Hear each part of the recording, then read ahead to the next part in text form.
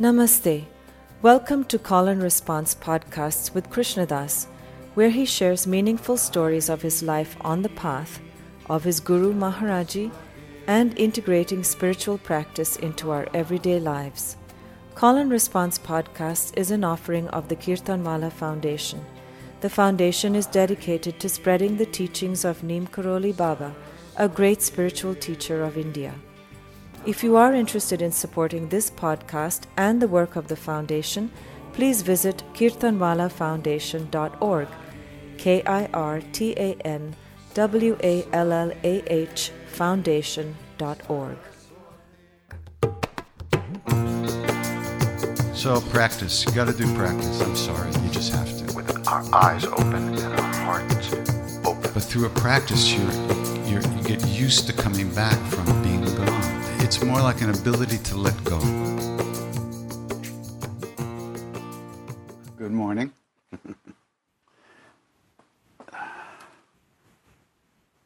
Getting hot out here in New York. I don't know where you all are, but it's hot here. Oh, something. So, Krishnadas, actually, I have one question. I'll just get it in here while people raise their hands. Last night on Talk with David Nichtern, Katie spoke about what a real guru is. Is it possible to go deeper into this topic, especially how to cultivate ability to have a knowing that comes from the heart rather than thinking that comes from the mind? Or as per the Carl Jung quote, where wisdom reigns, there is no conflict between thinking and feeling. So this is Diane's question. Well, we have to deal with reality, which means we have to deal with where we are at. And these ideas of perfect this or perfect that, that's not what we're dealing with. We're dealing with a big mess of stuff inside of ourselves. We're dealing with, we can't find a ground, we don't know who we are, we don't know where we're going. Our feelings are at odds with each other, with each all the time. One has to begin to quiet the mind a little bit, or at least begin to pay attention to all the nonsense in our heads. If you don't pay attention to it, we can never release it. We're not going anywhere, there's nowhere to go, there's nothing to achieve. We shouldn't see this as an ambitious enterprise, We're trying to find out who we are. We're trying to experience a deeper reality within us. And it's all within us. The Guru is within, our true nature, the self is within. In fact, they say Guru, God, and self are not different. They are the same. So the real Guru is not outside of us, even though he or she might appear in a body at some point, if we need that, and if we're ready for that, and if that is what's going to be best for us. You got to understand, a real guru has no personal agenda whatsoever. They're only here because we don't know anything about anything, and they're here out of compassion for us. And also, they're here out of the recognition that we are one. We are all parts of one being, little fragments of light that haven't found their way back home. And so a real guru is available to us to help us find our way home. You can't make that happen. You can't make yourself come home. You can only allow yourself to come home. And to do that is to learn to trust your heart. And little by little, you do experience the difference between thinking and knowing.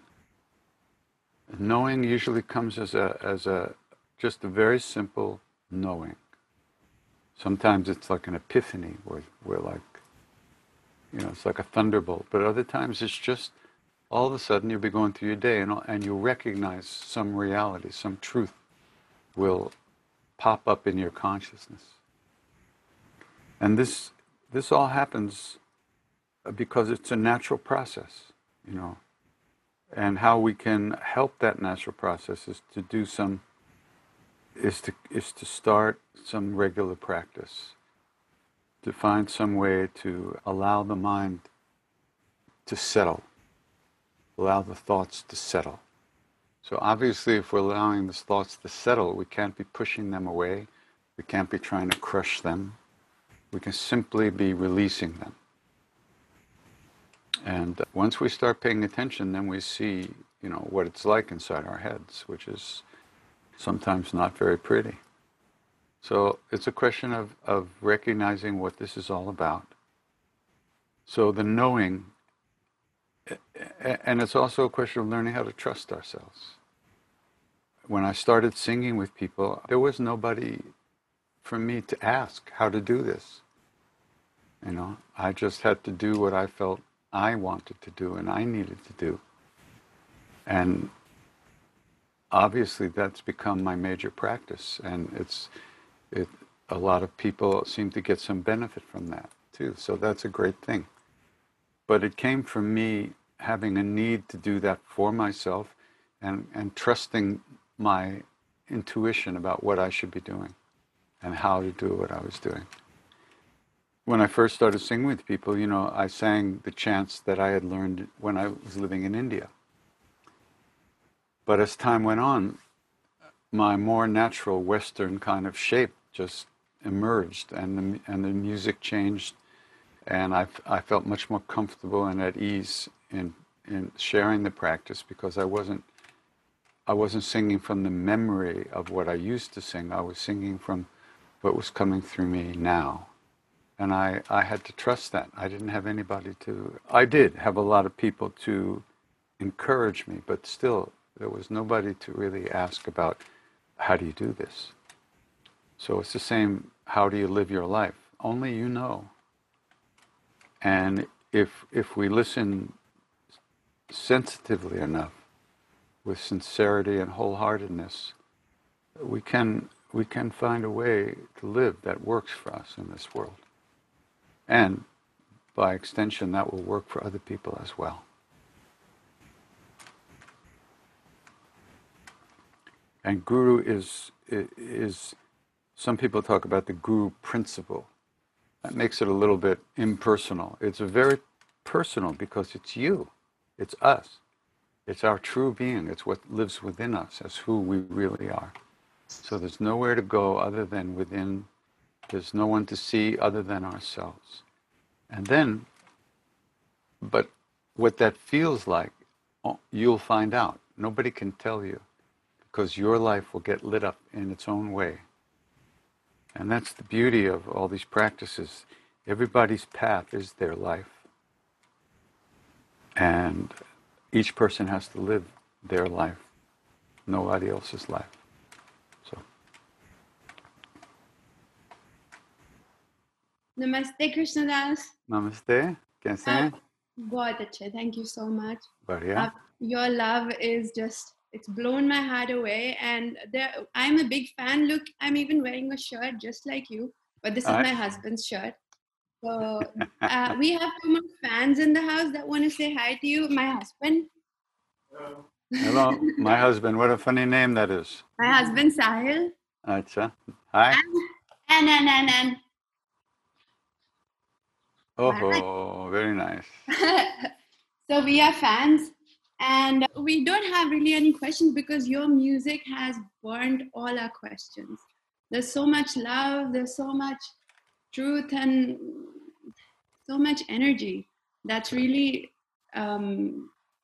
extinguished everything. Wonderful. But I really wanted to meet you in person, and I was telling my husband the other day that I really want to meet Katie. And he was like, okay. And this afternoon, he bought this ticket. Uh-huh. And I was surprised. He was like, oh, no, actually, no, the show is not like... And I don't know. I'm not into so much online stuff. I just, chat with you. So I don't really have any questions. So if I'm wasting everyone's time, but I really wanted No, you're to. not. In fact, I want to refer to the question that was just asked. All the things you say that you feel when we chant together, that is the guru. That love, that energy, that feeling of at homeness, the feeling of goodness in it, that is the guru, and that is Neem Karoli Baba. That is my guru transmitting.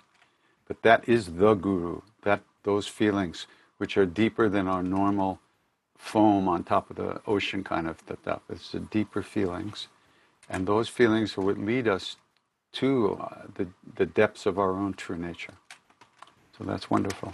It's beautiful. So thank you, thank you, thank you so much. Thank Your you. love has really lit up our lives, and Maharaji has really, really lit up our lives. So thank you.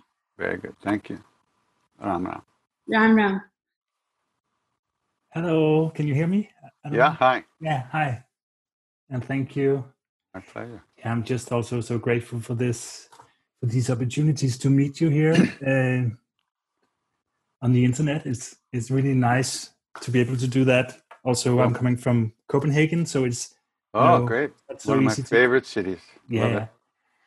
and I just felt like also just continuing on what you just said and what you just talked with the other girl about feeling the guru, because I have sometimes when you talk about how the guru never lets go,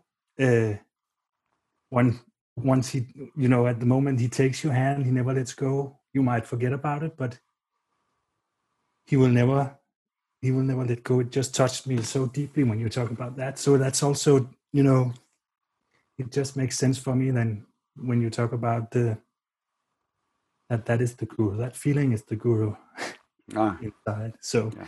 just want to share that. But I have a question which is about effort. Mhm. And how do we balance effort in our sadhana, because that's something that I struggle with sometimes. Because some effort is needed in order to let go and to keep coming back to our center and to keep our hearts open as we can, but sometimes I feel that I'm pushing myself too hard in that process, so because I get very enthusiastic about it all and the Mhm. feelings and, Yeah. and also wanting to know it all right away, and Good but I luck. also feel that it's that longing and that striving for the answers and for the understanding that makes me do my practice, so it helps me get that glimpse of that beauty inside.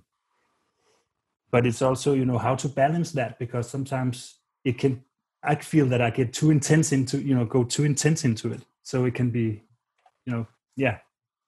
Well, that's your job. Finding what's right for you. Mm. You have to find a way to live in the world in a good way. Your practice, as you do these practices, as you learn more about the spiritual path, so to speak, your life changes, and the way you think about things also changes. So a lot of the things you just said are ideas that you have that will change over time. They will soften, they'll deepen. They might change completely to another type of understanding of what you need to be doing. But it's your life, and you have to live it, and you can live it. That's the good news and the bad news. You have to do it. So a certain amount of effort is needed to overcome the inertia of the emotions and the not wanting to really wake up, to do some practice. But if you're trying too hard, then you give yourself a headache, and you have to find what works for you. And you're the only one who knows. Nobody can tell you. I could say, oh, don't meditate 20 minutes on Monday, 22 minutes on Wednesday. But that's just bullshit. You have to figure it out, because you're you. And you have to find out what works for you, and that's the good news. You can do that. Yeah. That's the whole path, is figuring out what works for you. Not another path. It's not a question of doing it right or wrong. No. It's a question of being you, and what does that mean in terms of how you go through your day. So effort is one way of looking at it, but intention is another way of looking at it. Mm. You know, your intention is not to understand this and understand that and figure it all out. Your intention is to be happy Mm. and to live in love. Mm. That's the intention. So how is that going to happen by cranking yourself up and getting hemorrhoids? You know, I don't think so. So you have to figure out what works for you. And the practice itself clarifies as time goes on what you really want, what the longing that you have is. Mm. So it's all good. Just keep breathing. That's the main thing. Mm. Okay. Good. Thank you. Take care. Namaste. You too. Yeah. Going off of what the last question was about too, I feel like I'm pretty good at figuring out what works for myself. And I was watching one of the online satsangs that, Krishna Das, you were doing this past month. And when you were talking about how when you think of Maharaji, he is there, and that's literally true. And something inside me clicked from that day. And it was like, there was nothing to accept or convert, or it was just there, and it just is. And even now it is.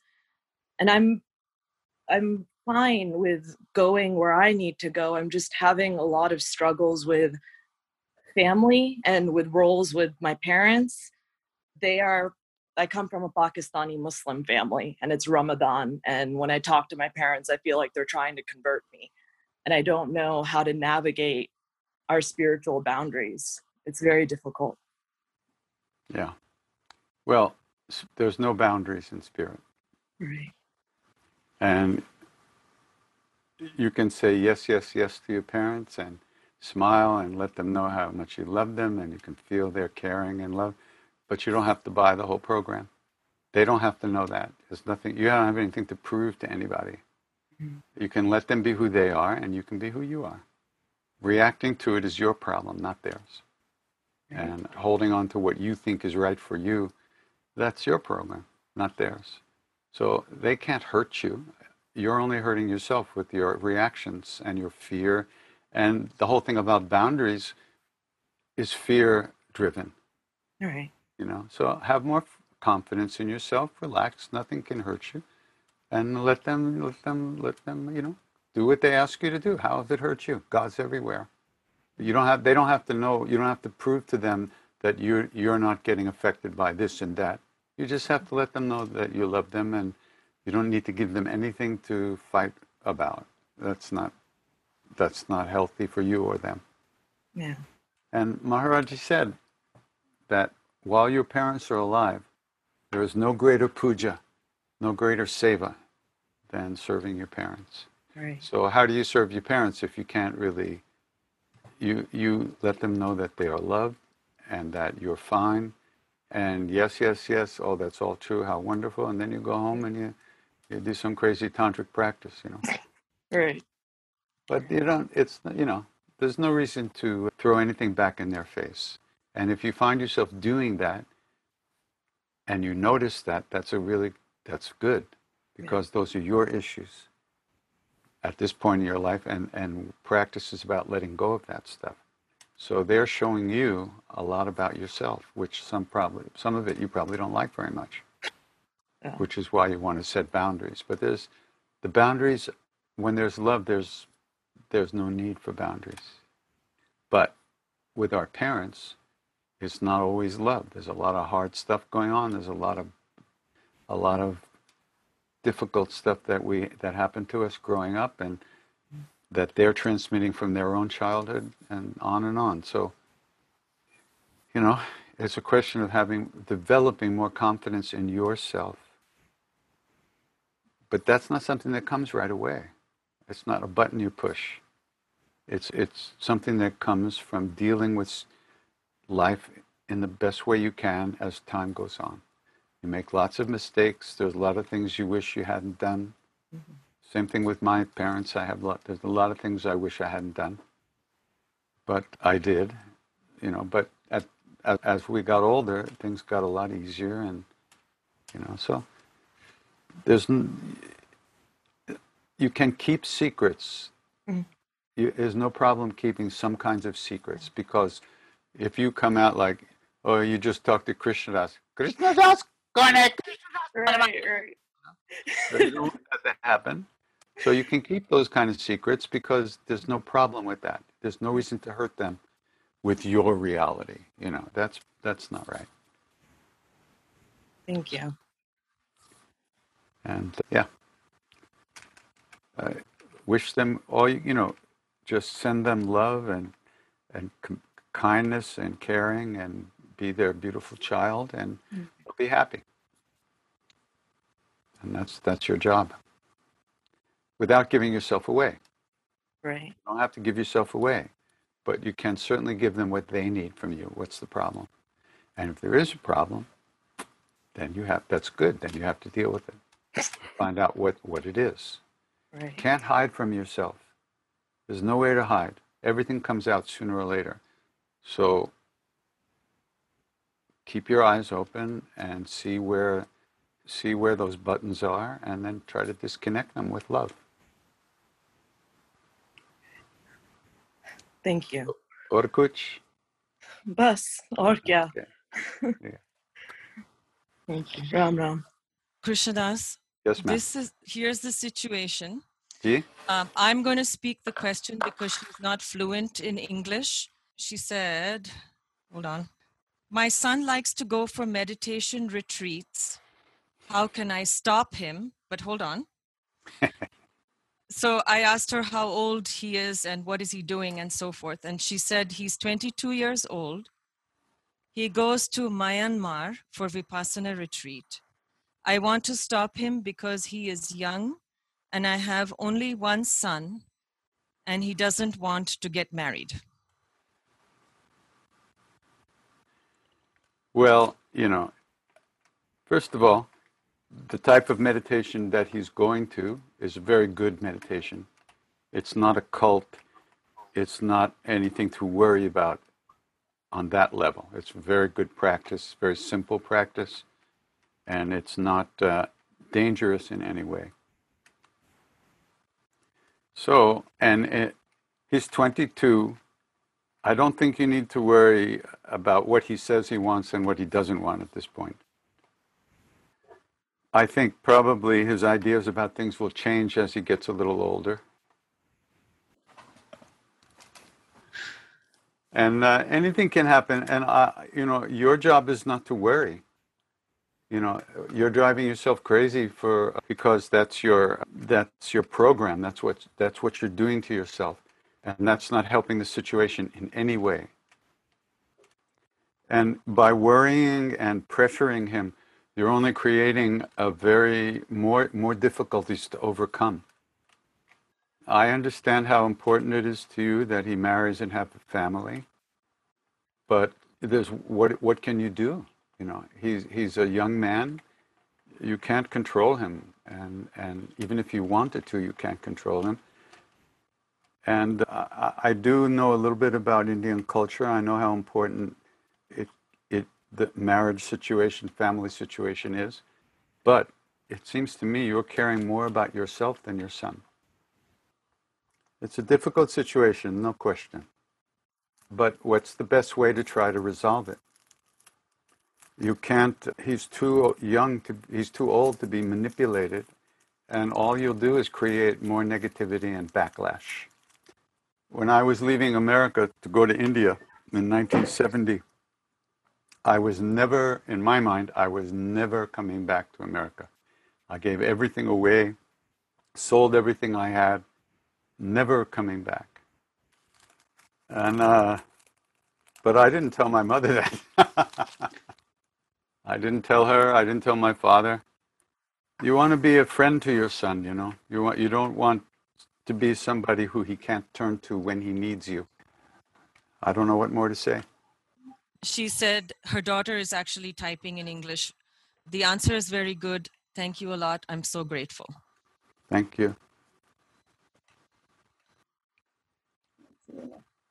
Yeah, so I was just going to ask, we'll say that I've been really chanting the JJ Ramakrishna Hare, which you sang recently a lot. It's actually Hari, really helpful. Hari, Hari. Ramakrishna Hari. Okay, sorry. That's okay. You know, that's a very particular murti that's in Pandharpur. It's Vital. Krishna standing on the rock. And he's supposed to be a manifestation of Ram and Krishna. So that's why it's Ramakrishna Hari. Hari is Vishnu, as in both forms of Vishnu. Okay. Thank you. I love that. And that's helped me a lot with, the other stuff that I've been thinking about. But I don't want to ask about that today, but I wanted to say, like, I woke up with a dream after a dream saying sub ek kyat cow. And I don't know what that means, but I looked it up. Ek. Kyat cow. Obviously, I don't speak. How's it last? Kyat cow. And I looked on Google Translate and it said, I think it's wrong, but it said, "Why are you?" And sub ek means all one, and chit is consciousness. I don't know really what that last word is, but sub ek means all one, and chit is consciousness. Awareness, pure awareness. So sat chit ananda, that chit. Yeah. So, but the question of like, why are you? Like, what do you think, like, if you were to ask yourself, why are you? Because, Yogananda then, I read, he said it's like the purpose of life is to love God. So I guess that's his, why are you? Well, that's his why, but I don't know what my why is. I'm not even asking. I don't want to know why. I just want to know what. And what to do and how to do it. Why is beyond us. Why is all the karmas from millions of lifetimes manifesting right now? Why? That's why. But we don't know what those are. In the Rig Veda, there's the creation hymn. It's the oldest hymn in the Rig Veda, and it goes on and on. It says, in the beginning there was this, and then this, and this, and this, and this, and this, and this, and it goes on for like pages. And at the end it says, and why is all this? Why did this happen? Only he in highest heaven knows. Or maybe he doesn't. It actually says that in the creation hymn. So if he doesn't know, what the fuck are we going to do? Stop thinking about it, God damn it.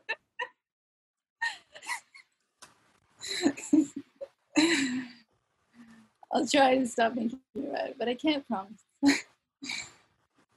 Oh, thank you. Okay, sweetie.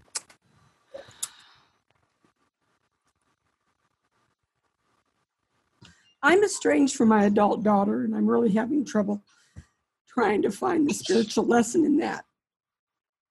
And if you could just give me some words, that would be great. I don't know what words to give you. It must be very painful. There must be reasons why she feels the way she does, and you probably know all of them. I think forgiveness is a big thing. Forgiving yourself and forgiving her, and hopefully dissipating whatever anger or hurt or fear or shame or guilt there might be lingering around in your heart. It would be good to try to release all that stuff and make your heart available, and maybe she can come back to see you in some way, but there's no guarantee of that. The only guarantee is that if you don't clean your heart of all those things, you will suffer. So that's your work. I don't know what it's. This is not, I have no idea what's really going on there, but certainly your work has to be to find a way to unfold your own heart, regardless of the way the world responds to that. And in this case, your world might be your daughter. You can't control her. All you can do is try to work on your own stuff and hope, if you want to hope, that if you really can open your heart and make it a place where she could come in, maybe she will. I don't know. But certainly, there's no way to control another person and make another person do anything. So we have to take responsibility for our own feelings and our responsibility for being co-creators of this moment, which involves her being estranged from you. So Yeah, I'm just having trouble with accepting it and trying to find peace in my own way without being so distraught every day. It's yeah, been years. yeah. Well, you know, it's not that unusual, to tell you the truth. I hear a lot of stories like that. There are a lot of children who close off to their parents at some point for one reason or another, and they're doing it out of their pain, and you're also creating this situation out of your pain. So once again, all you can do is try to take care of your end of it and recognize the situation. It's not a question of, when you say accept something, it doesn't mean that all of a sudden you're going to feel good. That doesn't happen. But when you live with the situation as it is, then you recognize what you can do on your side. If it changes, that would be wonderful. But if it doesn't, at least you've done your part in coming towards the middle, which is all you can do. And part of that is going to be, you're going to have to accept that this is the way it is at this moment. And then you can start to release some of your emotions about it. And you can then move closer to the middle, so that if she's floating around somewhere in that middle, you make the possibility of meeting. But it's not our job to control other people. We can. Obviously, we can barely take care of ourselves. So, yeah. So do what you can do, and you can pray, you know. Just pray, not to anything particular or anyone. Just tell the universe, you know, please help me. I want my daughter back, and I'll do everything I can to make that happen. Okay. Hi, Katie. How are you today? Hi. How you doing? Hi. So great to see you again. I'm really looking forward to this time. I always feel so overwhelmed with emotion when I hear you speak, and just watching the way people interact with you and how you answer the questions. That bad, huh?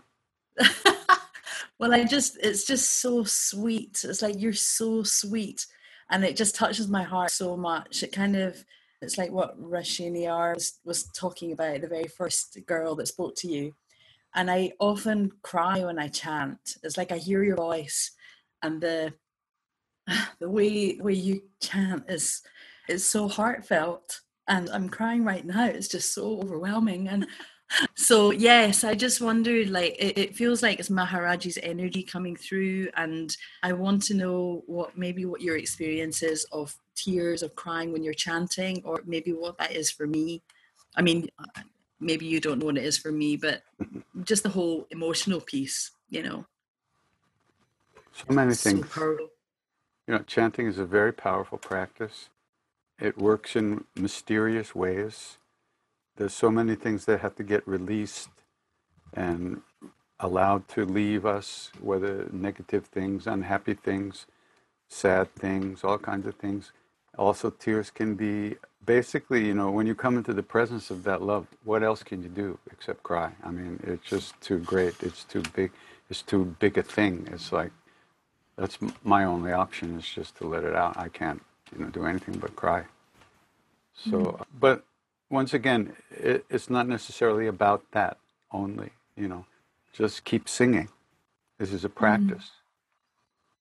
So you're getting some tears, you're having a nice little emotional moment, that's great. Keep going, you know, enjoy it. Keep singing, because you can always let go and go deeper. Ultimately, these practices are going to make you one with the universe. Recognize your unity with the whole universe and everybody and everything in it. So you can always let go and enjoy the tears if they're enjoyable. If they're not enjoyable, enjoy not enjoying them. But keep singing. Keep singing. It's Keep hard chanting. to And that's sing the when you thing. cry. Don't stop. Okay. Okay? Thank you so much. Sure. Thank you.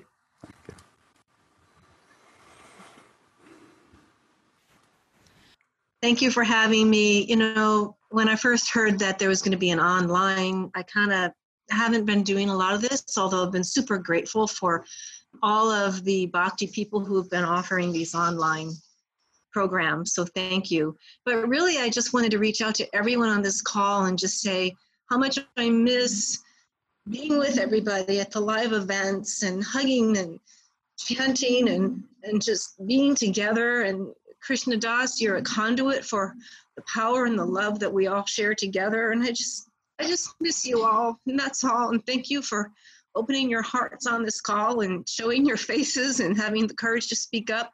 It feels almost more intimate than some of the live events that you've done. So I just wanted to say blessings to everyone and thank you. Thank you.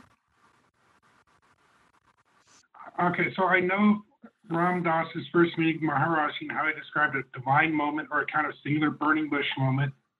I personally would love to touch Baba's feet and experience something magical and believe all the things that I've read, but obviously I'll never get to meet Curly Baba. How do you know? My teacher told me, well, physically, my teacher told me to touch my own effing feet because I'm my own guru. I was talking in the physical presence because he left in 73. Looks that way. You never know. Okay. So, Don't be so sure. Well, I've been told that if you think of him, he's there. But Absolutely. I was going to ask you, can you describe having... He said that when you think of me, I am there. That's what he said. So that must be true. So you don't see him. Can you describe having your own burning bush moment with Maharaji, and how important was his physical presence for you? For me, his physical presence was ultimately important. At least that's how it looks to me. How it looks to him, I have no idea.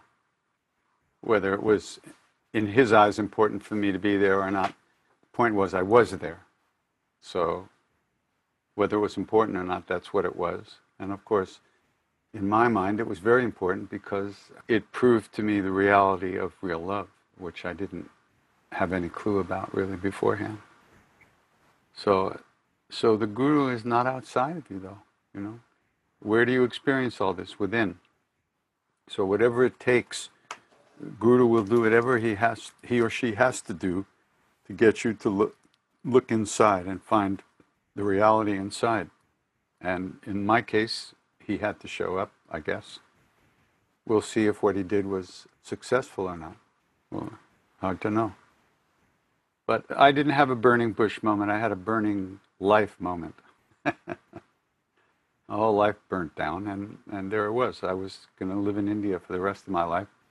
Then he sent me back to America. And he said, you have attachment, you have to work out, go there. He didn't even say you have to work, you have attachment there, go, you have to go. So I didn't know what he was talking about, but now, 50 years later, or 48 years later, everything that happened to me, all the states of mind I went through, all the horrors, all the joys, all the sadness, all the everything, all the tortures that I went through, that's what he was talking about. All that was within me. It had to come out of my karmic body, my causal body. It had to come out. And it wasn't going to come out if I stayed in India. So he sent me home.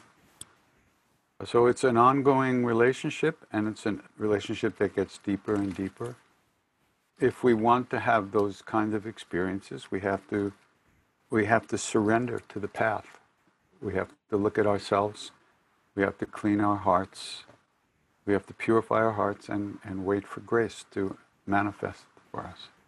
But we have a lot of work to do to clean our hearts.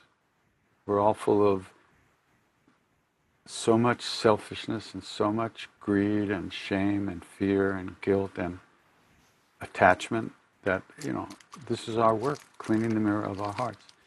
That we can do that work is actually already proof that grace is at work for us. But we still have to go through the motions with the right intention.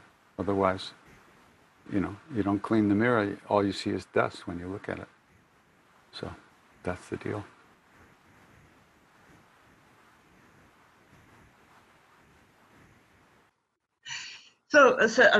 Thank you for all your for what you are. And I have a question about. I would like to ask you, in your experience, if you know a way to overcome fear. To welcome. No, to overcome, surmonter. So fear, peur, la peur, to be afraid. To be afraid, yes, yeah, afraid. To be afraid. Fear, you mean? To overcome fear? Yes. I wonder whether you know a way to overcome fear.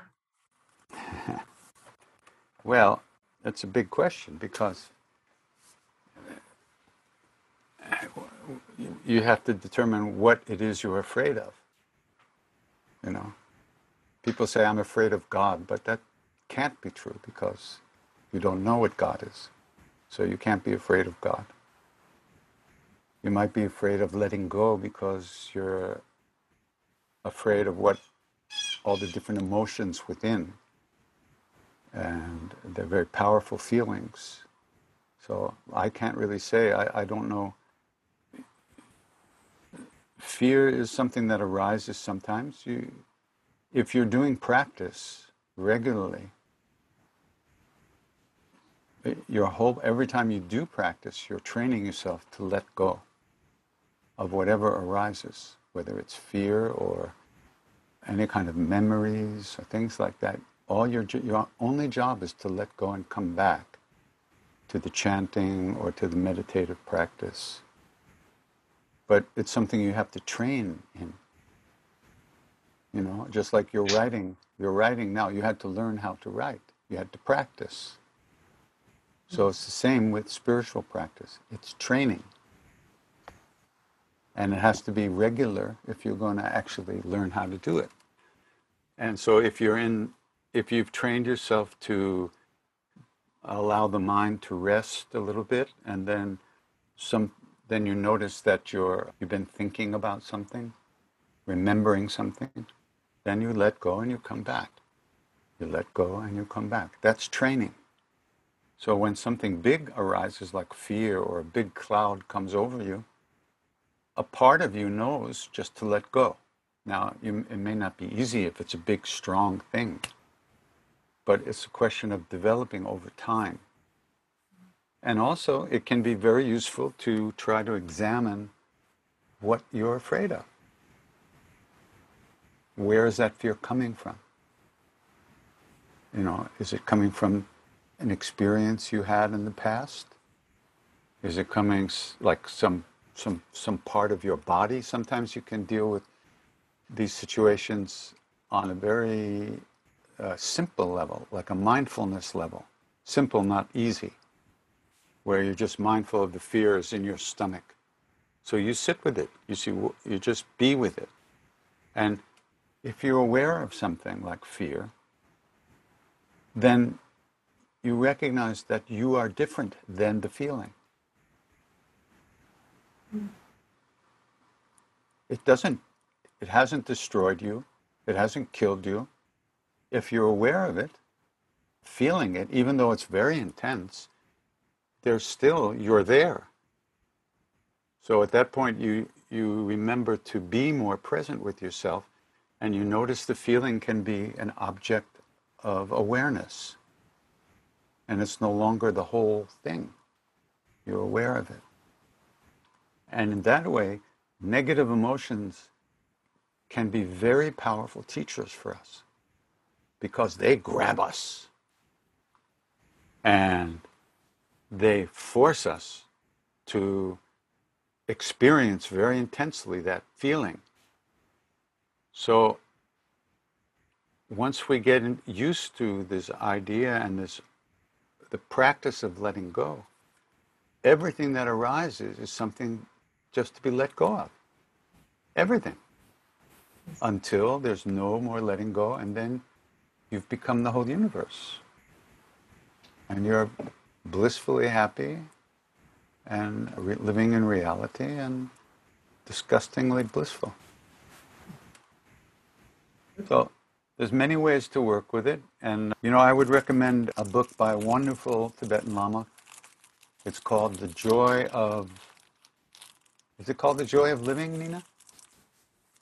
Mingyur Rinpoche. Mingyur. Yes. Mingyur Rinpoche. Joy of Living. And he had, as a child, he was a reincarnated Lama of a very high Lama. And so from the time he was a child, he was put on a pedestal in front of so many people. And he used to have panic attacks, complete, total panic attacks. But he learned to use those panic attacks to awaken.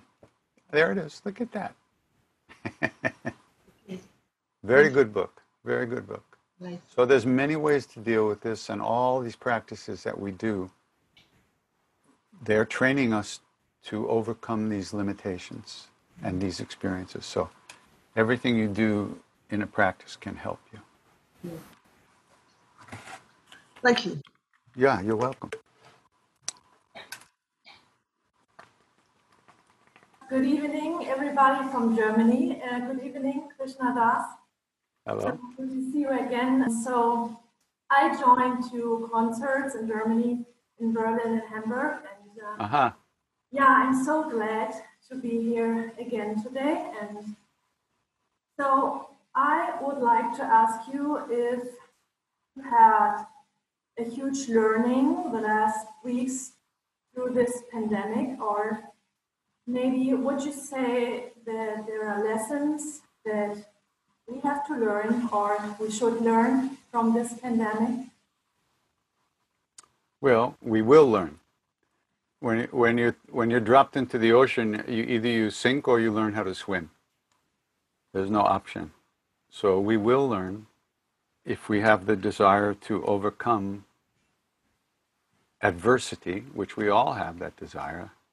We will learn how to maintain a good state of mind through any kind of adversity. That's the point of spiritual practice. And this situation, along with everything else that it's creating, is creating the need to do that very strongly, because we're locked in our houses and we don't have a lot of our usual escapes. So we're faced with our own bullshit a lot more of the time. So we have to learn how to deal with it, and we will. Otherwise, we won't. So it's a question of what we want. So it's a good time to try to do some more practice and read some good books about this and get to know what the path is about. And also recognize that there's not a lot you can do about it. There's no button to push to make this go away. So you do the best you can in your circumstances. You're not running your country, or you're not running any country, you're not running the state, you're not the town. You're in your house alone. So the main thing you have to deal with is your state of mind. And that will allow you to be more open to whatever arises, and will also allow you to be in a position to help in the best way you can when that moment arises. So in the meantime, but don't get too intense about it. The intensity and the anxiety is very defeating, self-defeating. Our job is to keep letting go and relaxing and making our hearts available. That's what we have to do with it. If next week you get to be elected the president of Germany, you will have other things to do. But right now, you have yourself to take care of, and everyone and everything that comes into your awareness. Next week, there might be more people coming in. And you want to be able to help the best you can. So you have to overcome the anxiety and the fear, et cetera, and take responsibility for your state of mind as best you can, without beating yourself up, because that's just more bullshit. So take it easy. Find a way to, let your mind come to a little bit of rest. Breathe, keep breathing, take it easy. and keep releasing the anxiety that sneaks up on us from all sides. And when you talk to other people, just notice where they're at. Like sometimes I'll talk to somebody and they start talking politics to me, you know, and I just changed the subject because I don't know anything about politics. I know about chanting. When we talk about politics, talk to somebody else, you know. So that kind of thing. Try to be true to yourself, you know. Don't let everybody's anxiety seep into you. And if it does, recognize it and release it, you know. You have that power. But it's something that has to develop. Yeah. Thank you so much. Bye-bye. Krishnadas, Yes, I ma'am. just want to insert a little question that was actually asked a long time ago, but it's related to what Fabian was asking. And you just mentioned, you said, we have to exercise our letting go muscle. Mm-hmm. She wants to know how would you recommend that you do that? Can you give some instructions? Chant. What else can I say? Sing, chant, repeat the name. The name will help you with everything. Sing by yourself, sing quietly, sing in your mind. When you're chanting, you can't be worrying. So you have to overcome the tendency to allow your mind to eat you alive by letting a practice into your life. When you're singing and chanting, your whole job is to release the anxiety and the fear. And that is the exercising of that letting go muscle, so to speak. So do practice, do some chanting. Chanting will help you. Practice will help you, and the chanting practice will help you. Chant along with the CDs, chant by yourself, chant in the shower, chant in the bathtub, chant in the kitchen, chant in the living room, chant standing on your head. Chant whenever you can chant, because when you're doing that, you're not worrying. You're doing something else. You've added another vector into the moment. And that vector exists to allow you to let go of all the negative emotions.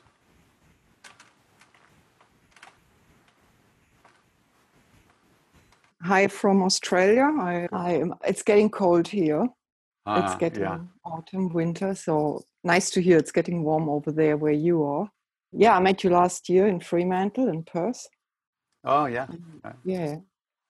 A bit about myself. I like dancing. I like painting. I like watching stand-up comedy, especially Gary Shandling. It's just my all-time Yeah, I love favorite. Gary Shandling. Yeah.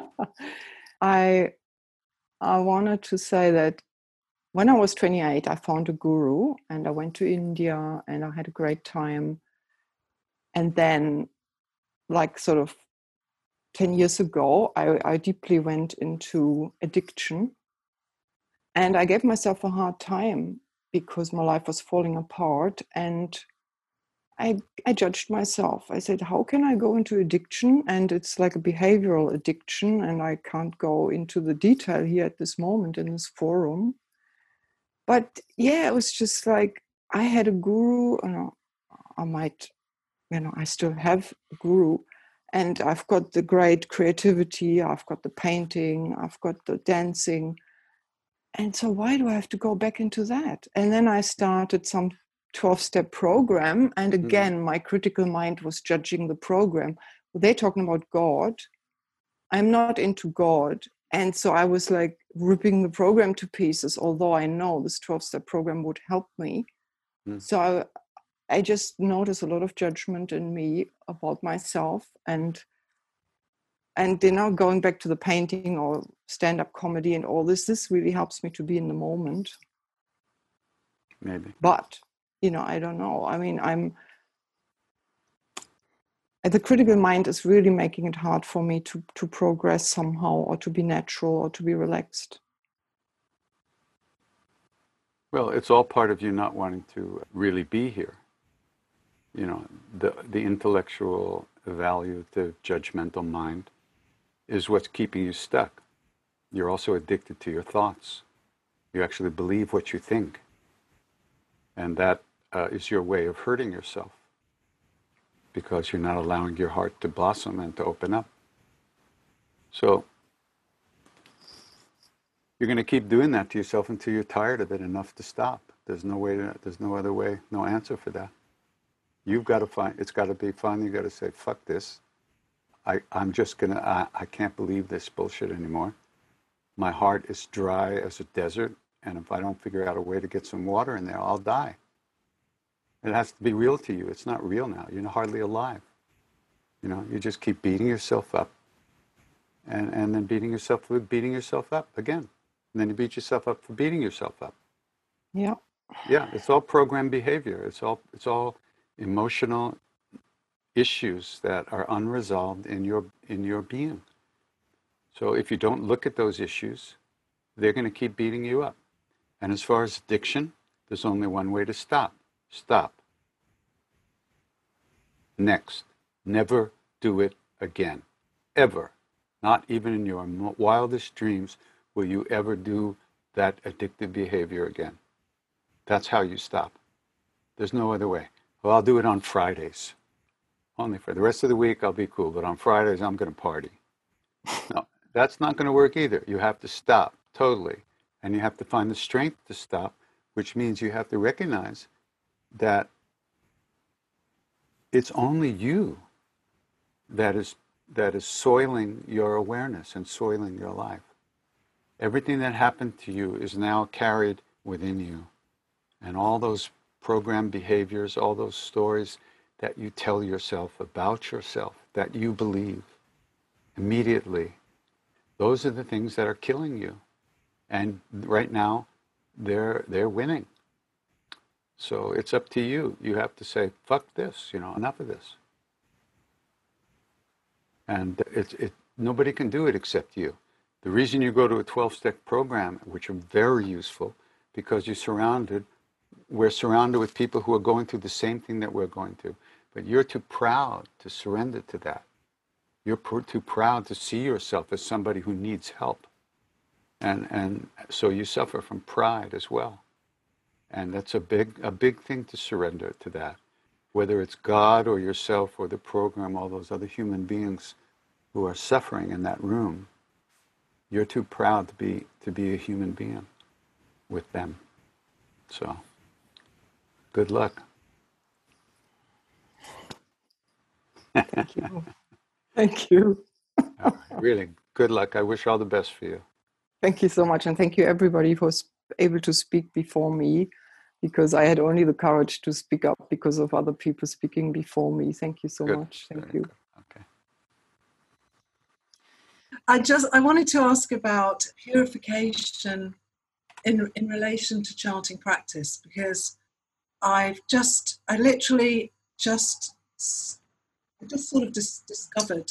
discovered you. Who am I? Tell me. I don't know. I just discovered you. So I've been meditating in the Tibetan tradition for a long time, and I was feeling like I needed something more devotional. So I somehow found my way to your work through Sally Kempton. And when I first heard the Sri Ram Jai Ram, it sort of stopped me in my tracks, actually. And I thought, I think I'll start chanting it. So I've been working with some of the videos and things that you had. One of the things that I found was that it makes me feel fantastic. But then afterwards, I believe I'm getting a purification coming up, in the sense that I'm getting material from the past, a few hours afterwards coming up. I'm not unfamiliar with the whole idea that would happen, but I'm surprised how powerful it was. Experience of. Well, obviously something powerful happened to you when you heard the chant. That's a big thing. That doesn't happen for everyone quite that way. No. So it sounds like you have a very strong connection karmic connection to that, to the chanting. I'm kind of surprised. I'm quite surprised. Yeah, well, it works like that, But once again, anyway, so it does shake things up within you. It rattles things, definitely. And but once again, don't forget that the intention of doing the practice is whatever arises, you let go. So just because you stop chanting doesn't mean you have to stop letting go. You stop chanting, and so then as these things arise, you're allowing them to eat you up, and that's not necessary. They also are objects of awareness, which you can release the minute you notice that they're catching you.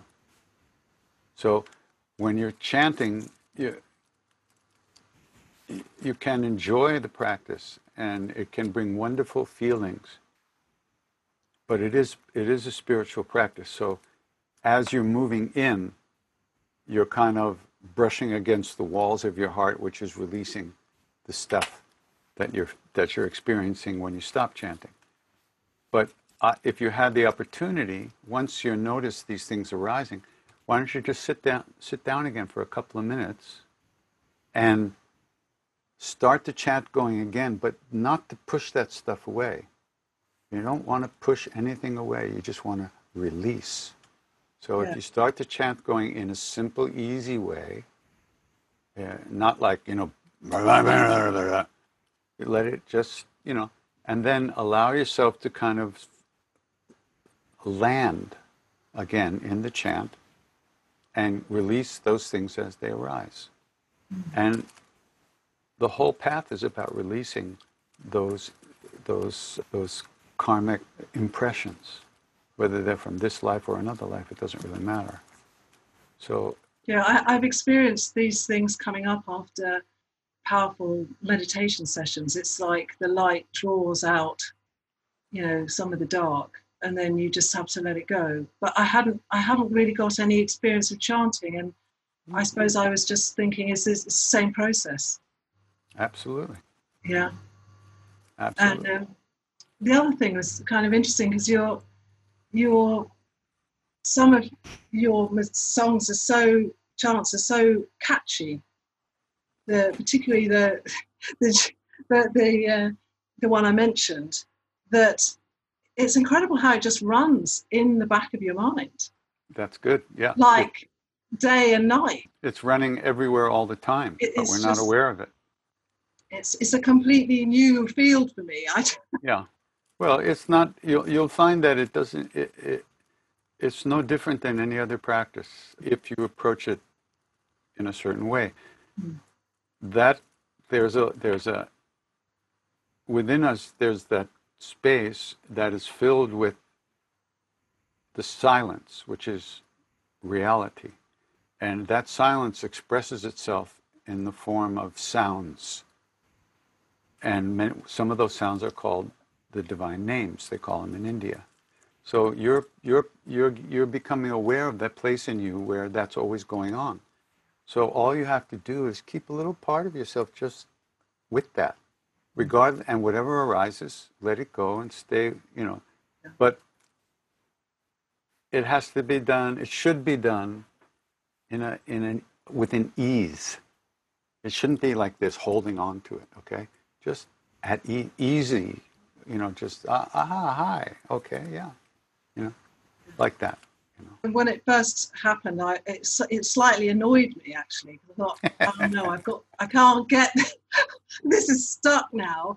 And then I thought, like not an annoying tune, but just But then I thought, well, hang on, aren't you supposed to have this running anyway? So I might as well just accept it. Yeah, good idea. Thank you.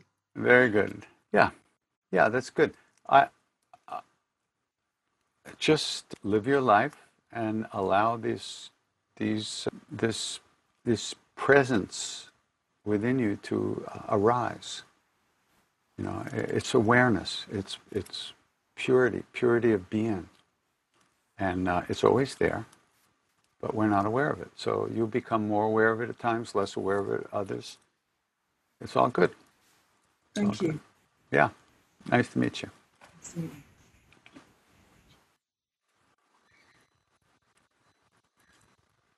I don't know if you remember me, but I used to always wear a flower in my hair, and so I did that. You still have one, yeah. And then a couple of years ago at Bhakti Fest, I was the one that said, I didn't really want to be a Barbara Streisand where I find love late in life, and we laughed and said you're done with dating actresses. So I'm trembling, and I'm gonna anyway. So it is what it is. So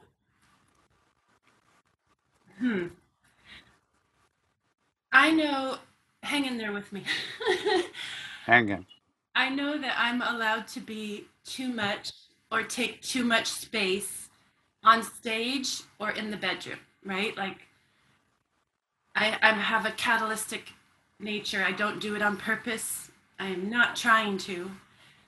And I also know that I'm 49 and this is a really special year for me. I just graduated from my 5-year scheduled midlife crisis, and I feel like I was ready to debut myself again, and the quarantine hit, which is great because I feel like it's just more dress rehearsal for life. What's coming up is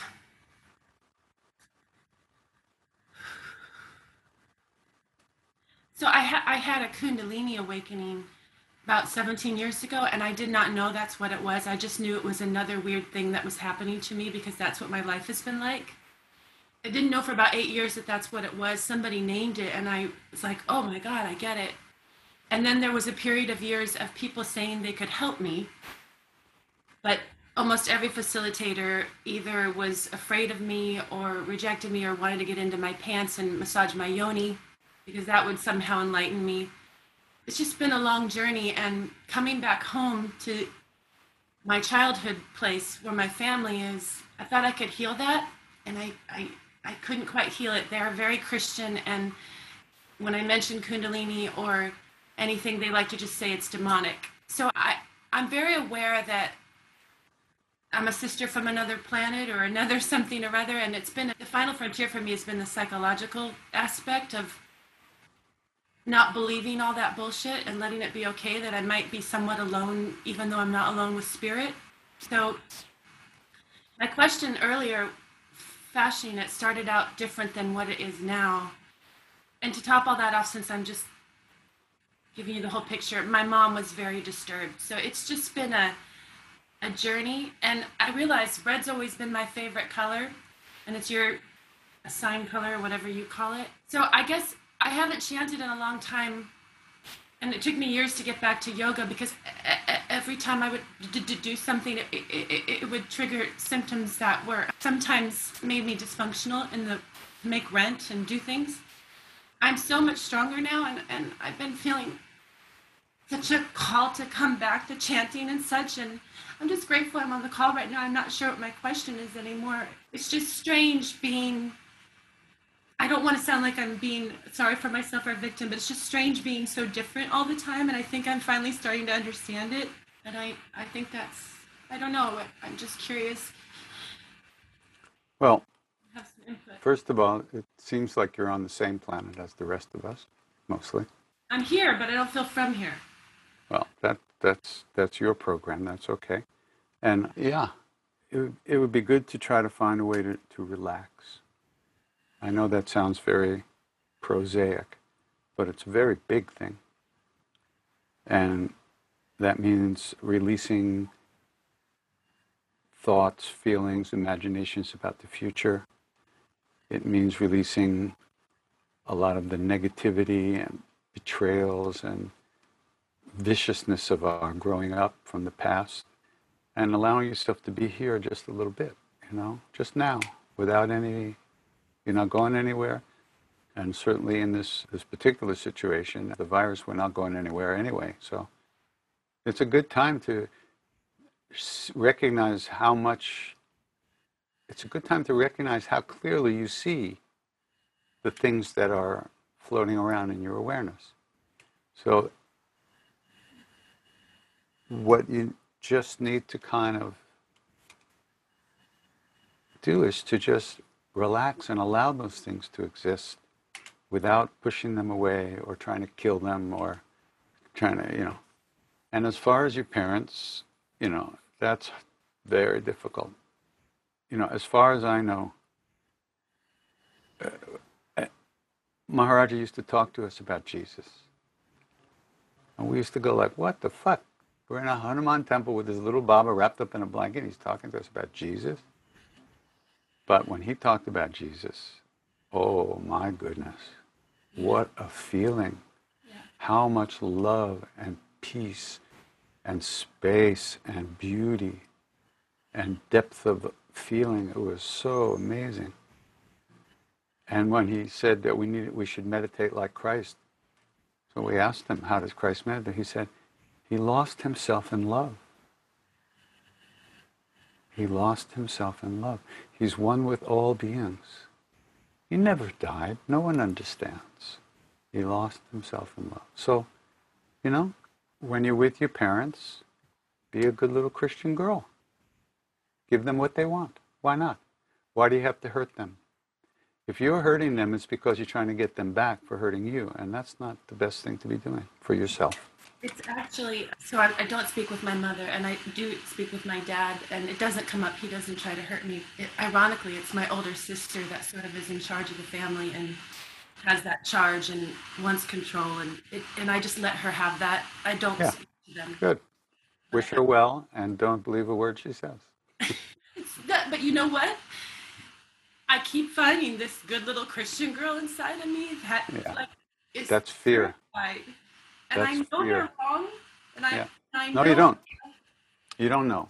You hope they're wrong, but you don't know yet because you don't trust yourself yet. Oh yeah, There's- that's fair. There's fear in there. Oh, And yeah. that fear is a program from your childhood. Oh yeah. That's how the church controls burn in people. hell for eternity, even though I know that's not true. But You don't know that's not true. You hope it's not true. oh God, that's horrible. Yes, it's true that I'm still hoping it's not true. Yeah, That is but horrible. it's not true. Don't worry, it's not true, but you don't know that yet. Oh God, that's horrible. Yeah, no, it's not. It's wonderful. It still haunts me, and I'm putting that in my stand-up comedy. Good. So, you know Pete Holmes? You know who he is? He grew up as a born-again Christian, he and his wife, and he's a stand-up comedian now. Check him out, Pete Holmes, Holmes. Yeah, he deals a lot with that stuff too. He talks about that sometimes. So, like I said, take this time to let your heart find a little rest. Recognize that there's fear in there. If you don't recognize it, and you won't be able to let it go. If you don't recognize it, it pushes you around. It's a shadow that pushes you around from behind, which is what it's been doing your whole life. So you have to let it go, and you will. But you have to see that and let your heart unwind. Just breathe, be yourself, open up, relax, take it easy. Feel the pain and feel the fear, and then let it go again and again and again. And little by little, it'll leave you alone. I believe you. I believe that. That's good. I hear you, and I'm so glad I got on this call because I stupidly reached out to someone that said they could handle helping me, and they basically literally said, nobody else requires this kind of support. You're too much. You're taking too much space. And I was like, okay, thank you. That reflection's already been done, but you're not afraid of it, and I feel like I can find my sweet spot, and I appreciate that so much. Good. Well, keep letting go. When you sing, when you chant with an ease of heart. Don't try to kill yourself with it. Don't try to beat yourself up with it. Just relax. Enjoy it. Take it easy. You can relate, huh? Yeah, of course I can relate. I can feel it, yeah. Thank you for that. Okay. Thank you so much. Take care. Good to see you again. Love you. Bye-bye. Hi, Katie. Oh, hey, how are you? I'm Nice to see good. you. How are you? What's happening? Not much. I have a question. I was listening in last week, and because of my work at Auschwitz for 20 years, where I first met you, Yeah. I've been working with forgiveness a lot in my life. My dad was the only survivor of his whole family. And for me to forgive in the greater sense, forgive Germans, it's a big deal. And I've gotten there on little wisps of occasion. I mean, I can forgive someone for spilling coffee on my brand new whatever, It depends what that whatever is, Well, Yeah, even if it's like my favorite shawl or my antique book or whatever, you know.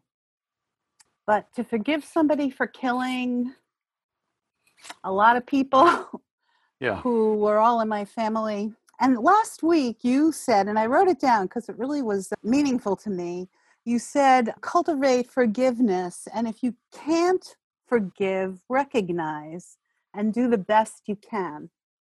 Yeah. Remember saying that? Not really, but sounds like me. Yeah. So, So, you know, let me tell you something. What happened to me once in Auschwitz, one of the many things that happened. At some point,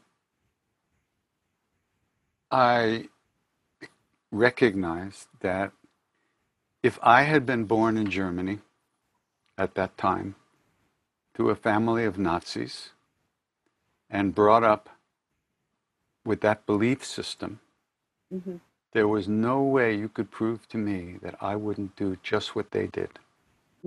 There was nothing in me that was innately any better than any one of those people. But because of my karmas and my good luck so far, I didn't get brought up in a belief system that caused so much suffering. So it's not that I can forgive those people. It's not even my job to forgive, because they're going to pay for those karmic actions regardless. There's no way around that. Karma is, what's the word? It doesn't get erased for millions and millions of lifetimes. It's always there. Sooner or later, you will live out the results of your own actions in one form or another. So, and that doesn't make me happy that they're going to suffer. At one point in my life, it might have, but it doesn't now, because I recognize that they are victims just in their own way. Because they will deal with this. They will burn in fucking hell for this. There's no question about it. And they will suffer in the same way that they made other people suffer. So forgiveness is not my job, but recognizing the situation is my job as best I can. And that takes some of the energy of that sadness out of the balloon, you know. It deflates the balloon a little bit. Yeah. Yeah. The other thing was that I used to walk the first few days, my first time there, I was walking around, and it was so beautiful at that point in November. The trees were all multicolored, the grass was green, the sun was shining. And I was screaming at the sun, how dare you shine on this place? How can you, won't, you know, like this. And then once again, at one point I went, oh, it's your nature to shine on everything and everyone exactly the same. That's a tough one. I'm not the sun. I can't do that, but that's what the sun does. And that's what's called unconditional love. And that's what we're aspiring to, not for our own sakes only, but for the sake of everyone who needs warmth, which is every being in the universe. So, powerful. And Bernie forced me to go. I had no intention of going. I know that. And, yeah. So, yeah, no, forgiveness is not, it's not our job to forgive. Forgiveness will arise, I believe, from recognition of the situation, which is this poor kid is born in a fucking family of Nazis. What is he going to do? He has no option. He is actually taught this is the way the world is. Why would he doubt that? Right? Like, we don't doubt our experience. We don't doubt, oh, I'm very liberally minded, believing in rights of everybody. We don't doubt that that's what's real. And we think it's even better than other things. So did they. So that's hard. And it's just an ongoing process of coming back and recognizing that we're all working out our stuff the best we can. You know, and some people go around creating more and more karmas for themselves negative karmas, and it's hard. It's very hard. Many years ago, I was working as a psychotherapist before I met Bernie, and he cured you of that. he did. But I had a client once whose father sexually abused her for many years, from being a very young girl until her adolescence, really. And when she first came in, her whole goal was to forgive her father. And after months and months and months of sessions where this was the goal, at one point I sat there and I don't know where it came from, but I said, maybe the job is not to forgive. Maybe it's to heal. And maybe you can heal without forgiving. I don't know where that came from, but her body just relaxed. Yeah. Her whole energy shifted. And I thought, oh, I'm on to something. Maybe. You still seeing people? Can I make an appointment? No, I'm not. No, that's why I'm calling you and asking you a question. Okay. But, then, everything that I read, the goal is about forgiveness. I mean, I got it with this woman that not forgiving was the healing place for her. I don't think forgiveness is an act of will. That's forgiveness is a recognition of reality, I think, ultimately. And the reality is that all our actions come out of our own karmic imperatives, some very negative, some very positive, but all of them are programmed behavior. And the only vote we get is how we deal with each moment that arises. And for most of us, it's just knee-jerk reactions.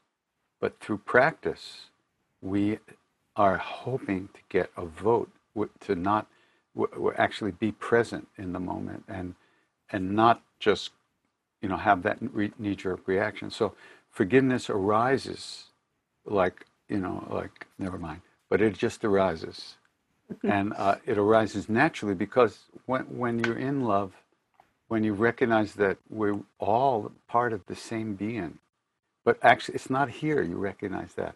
It comes from within. Then, would you be mad at your foot? Is it hard to forgive your foot for when you trip? No, it's a part of you. So, all right, do better next time. So, forgiveness is not an act of egoistic will. It's a fruit of recognition of the way things are, I think. That's beautiful. Yeah. Oh, thank you, KD. You're welcome. Nice to see you. Good to see you too. Take good care. I just also want to say it's amazing what an intimate tool this. It's really very touching. Yeah. And it's great to see everybody's faces where in a big group in an auditorium you can't really see people's faces when they're sharing. Yeah. Thank you. Okay, sweetie. Bye. Bye. So Gabriel was not able to get his audio working. So he wanted to know, his question was about actually Dr. Larry Brilliant. And the questions were, do you know him? Very well. Did he meet Maharaji? Oh, of course. And did Maharaji give him a special blessing to eradicate smallpox? Yes, you should read his book, which is called Sometimes Brilliant. Yeah, there it is. Definitely read his book, Gabriel. It's an incredible, great book. And it talks about, he goes over the whole history of how it happened. He was just a hippie. He was a doctor. He came to India with the hog farm. He was the hog farm doctor and one of the hog farmers. And his wife was with Maharaji, and she got him to come, and he stayed. And anyway, it's an incredible story. Yes, Maharaji said to him, smallpox will be eradicated because of the dedicated work of the healthcare workers, the dedicated seva. And he had him make that happen. There he is, Gabriel. Hi. Hi. Yeah. So it's an incredible book, and it's a great read. He's a good writer. What do you think Maharaji would say about today's epidemic or pandemic, or how would he look at this, and I mean, I'm really conflicted between the stay-at-home orders. I understand why it's important, but then I think about all the people that suffered with smallpox, and you know that pain that went through. And I'm just wondering what Maharaji's words would be to. I don't know if you could channel that. And I read the book Larry Brilliant, or Sometimes Brilliant, an amazing book, and I noted that Maharaji had these different effects on different people. He took the strengths of people he met, and he kind of like intuitively knew, like KD, you want to be a rock star, you go chant type of thing. Didn't say it, but that's what you got out of it. Ram Dass, you're a professor, teacher, go teach, and his thing. And then with Larry being a doctor, to do so much good, and all of you have done so much incredible good work for humanities today. There is definitely a connection with Maharaji there that is amazing. And so I'm just wondering how do we look at this pandemic in Maharaji's eyes, if you could channel that, because it's difficult. That's above my pay grade. I always ask you those questions. Yeah. But, you know, What are your thoughts?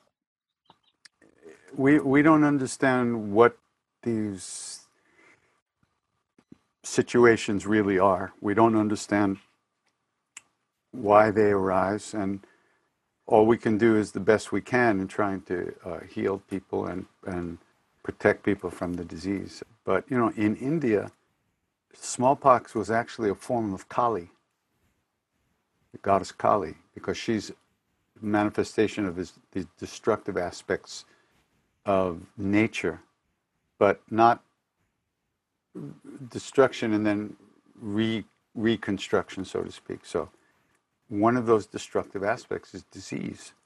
And there's a form of Kali called Shitali Devi, which is smallpox, actually.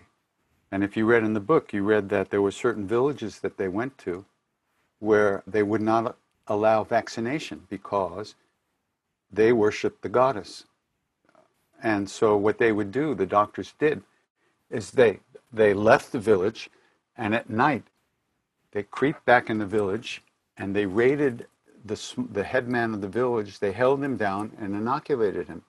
And then he sat up and said, well, this must be the goddess's will. Now everybody get inoculated. So disease, we see it as purely physical situation, but it's also, in a sense, like a negative entity, in a sense, like a demonic entity. And so there are many ways to deal with that. That's why the lamas, that's why all the saints are doing so many prayers right now to generate bodhicitta, kindness and compassion and positive vibes, to allow a change to happen in the world. Whereas the doctors go ahead and do their thing, whether it'll be successful or not isn't always up to them. The success of those situations might come from a deeper level. So prayers and puja and practice at this time is very beneficial for everybody in the world. I also believe that's true about prayer puja. And I saw something on Facebook where somebody posted that same idea of this entity. And if everybody around the world at 11 a.m. and then at 11 p.m., if they're up, but 11, just did a prayer and meditation about healing, that it would travel around the earth and it would help. So it's kind of like with the Of course, every thought helps or hurts depending on what it is. And those group meditations, who knows, maybe they are very helpful.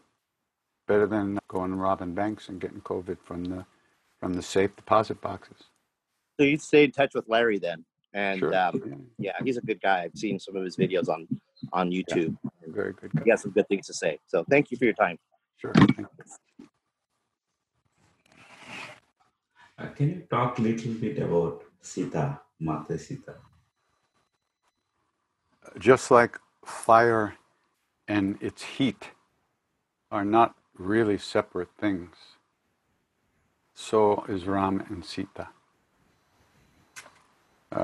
Sita is the goddess. You know, there's a lot of misunderstanding about Sita in the West.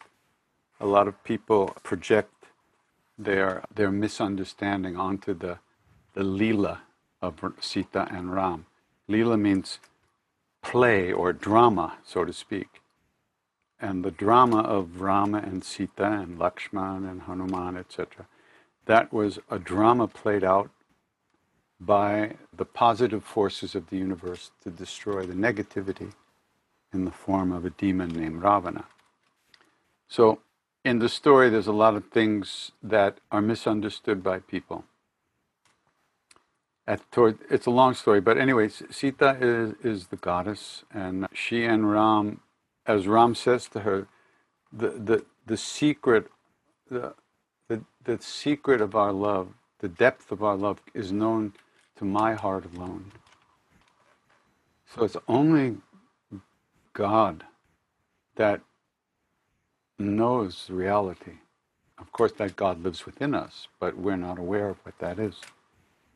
So there's another version of the Ramayana called the Adhyatma Ramayana. And there's this part where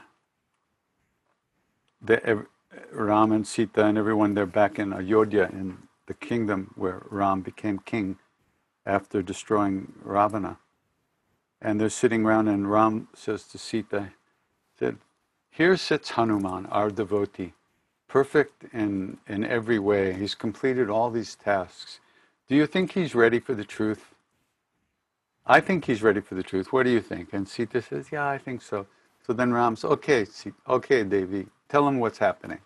So then Sita begins to tell Hanuman the reality of how things work. She said, this whole Leela, this whole show, Ram being born, me being born, being exiled from the kingdom, wandering in the jungle, me being kidnapped, Ram finding me, killing the demon, liberating me, all this, I'm the one who did all that. Sita says this, I'm the one who did, it's my show. I did this show. I'm the goddess. I'm the Shakti. I did this. Ram, he does nothing. He neither comes or goes. He's beyond the beyond. I'm doing everything. So it's very far out.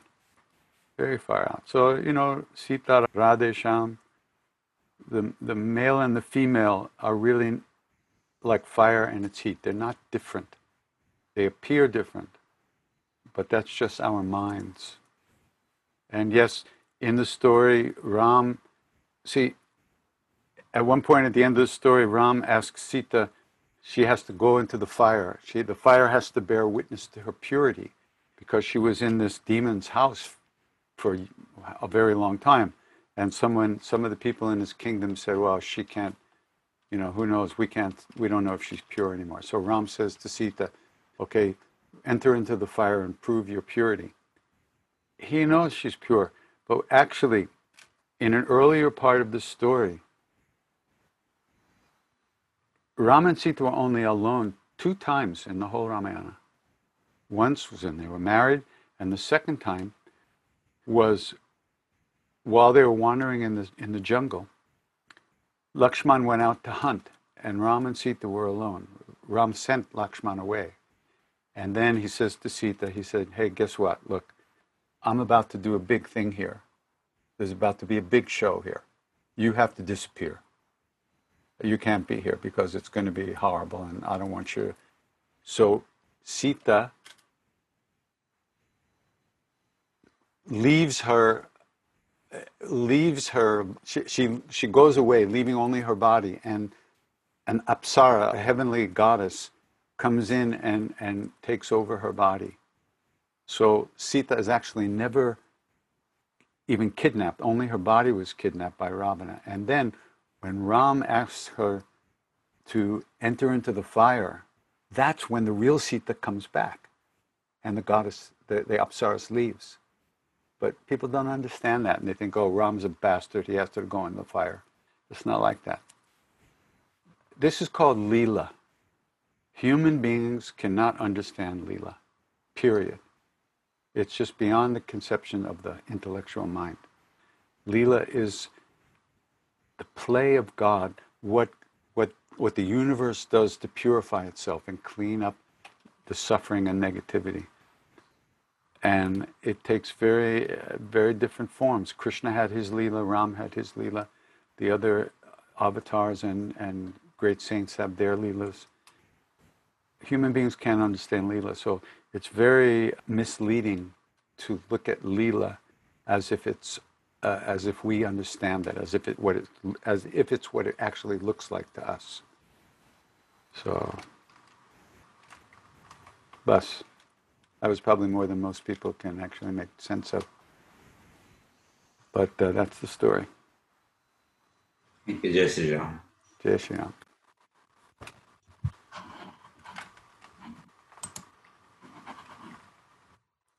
I wanted to ask you, Sharon's been teaching a lot about patience right now, and we're all patients with some doctor. I'm curious what you have to say about cultivating patience.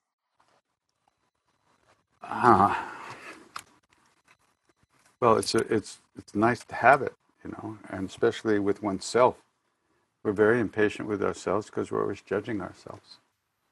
We live in that whole world where we're always evaluating everything we do and how other people are treating us and blah, blah, blah, blah, blah. So patience is a wonderful thing. But it's something you don't do with your own will, like forgiveness. It's something that arises from practice, so to speak. It arises from the recognition of what the path is about and what we want out of life. You can't make yourself patient, but when you practice and you train yourself to let go of all kinds of anxiety and fear and that kind of stuff, then you become more spacious and you allow things to be as they are, and that's patience. So it's not something you do. It's something that arises. It's a fruit of real practice. It's a fruit of that. So it's like, you know, yeah, it's not something you do with your personal will. You can cultivate the four immeasurables, you know, kindness, compassion, equanimity, and joy, but you don't create them with your will. You cultivate them with your will. They arise as that when the seeds that you plant through your practice grow. No practice, no seeds, no grow. Thank you, love. Okay. Hi, I just wanted to ask about the mantra Baba Hanuman, because I've been really drawn to it for a while, and it's what brought me to you and to this practice, and it really it just brings me so much joy and peace. And I was wondering, how do you experience, you know, do you have more affinity to different mantras? I mean, how do they? I guess I Well, you do, so that's good. Follow that. Trust Yeah. that. Get into Yeah. it. Whatever, you know, that's all of them. You know, sometimes you feel like a nut, sometimes you don't. You know, Yeah. it's like Yeah. something, you know. But for me, you know, all the names bring me to the same place. And that doesn't mean that one doesn't bring me more easily than another necessarily at certain times, but you know, it's all good. But trust your heart, go with that, immerse yourself in it. Don't stop, you know, all the time. Just keep going. Yeah. Thank you. Thank you, You're welcome. Krishna Das. Lovely to meet you. You too. All right, well, wonderful to be with you all, really. And let me just read you one poem as we go. It's a poem from Rumi and translated by Coleman Barks. One night a man was crying, Allah, Allah. His lips grew sweet with the praising, until a cynic said, so I've heard you calling out, but have you ever gotten any response? The man had no answer to that, and he quit praying and fell into a confused sleep. He dreamed he saw the guide of souls in a thick green foliage. Why did you stop praising? Because I never heard anything back.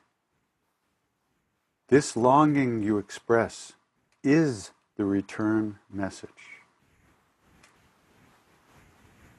The longing we have is the response that we have to being pulled into ourselves by our own true nature.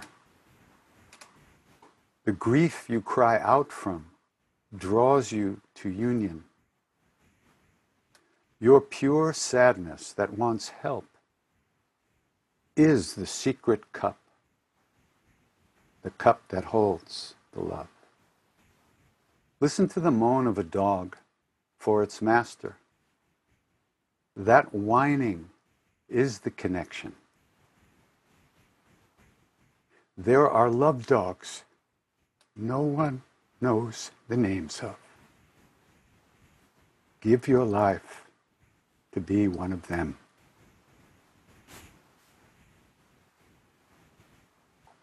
Namaste. Thank you so much for listening.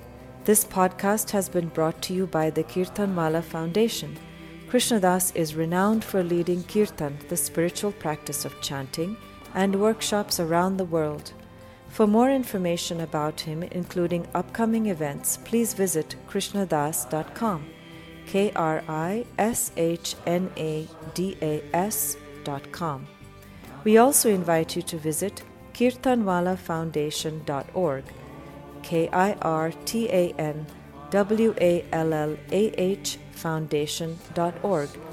Here you will find more offerings dedicated to spreading the teachings of Neem Karoli Baba. Love everyone, serve everyone. Remember God. Ram Ram.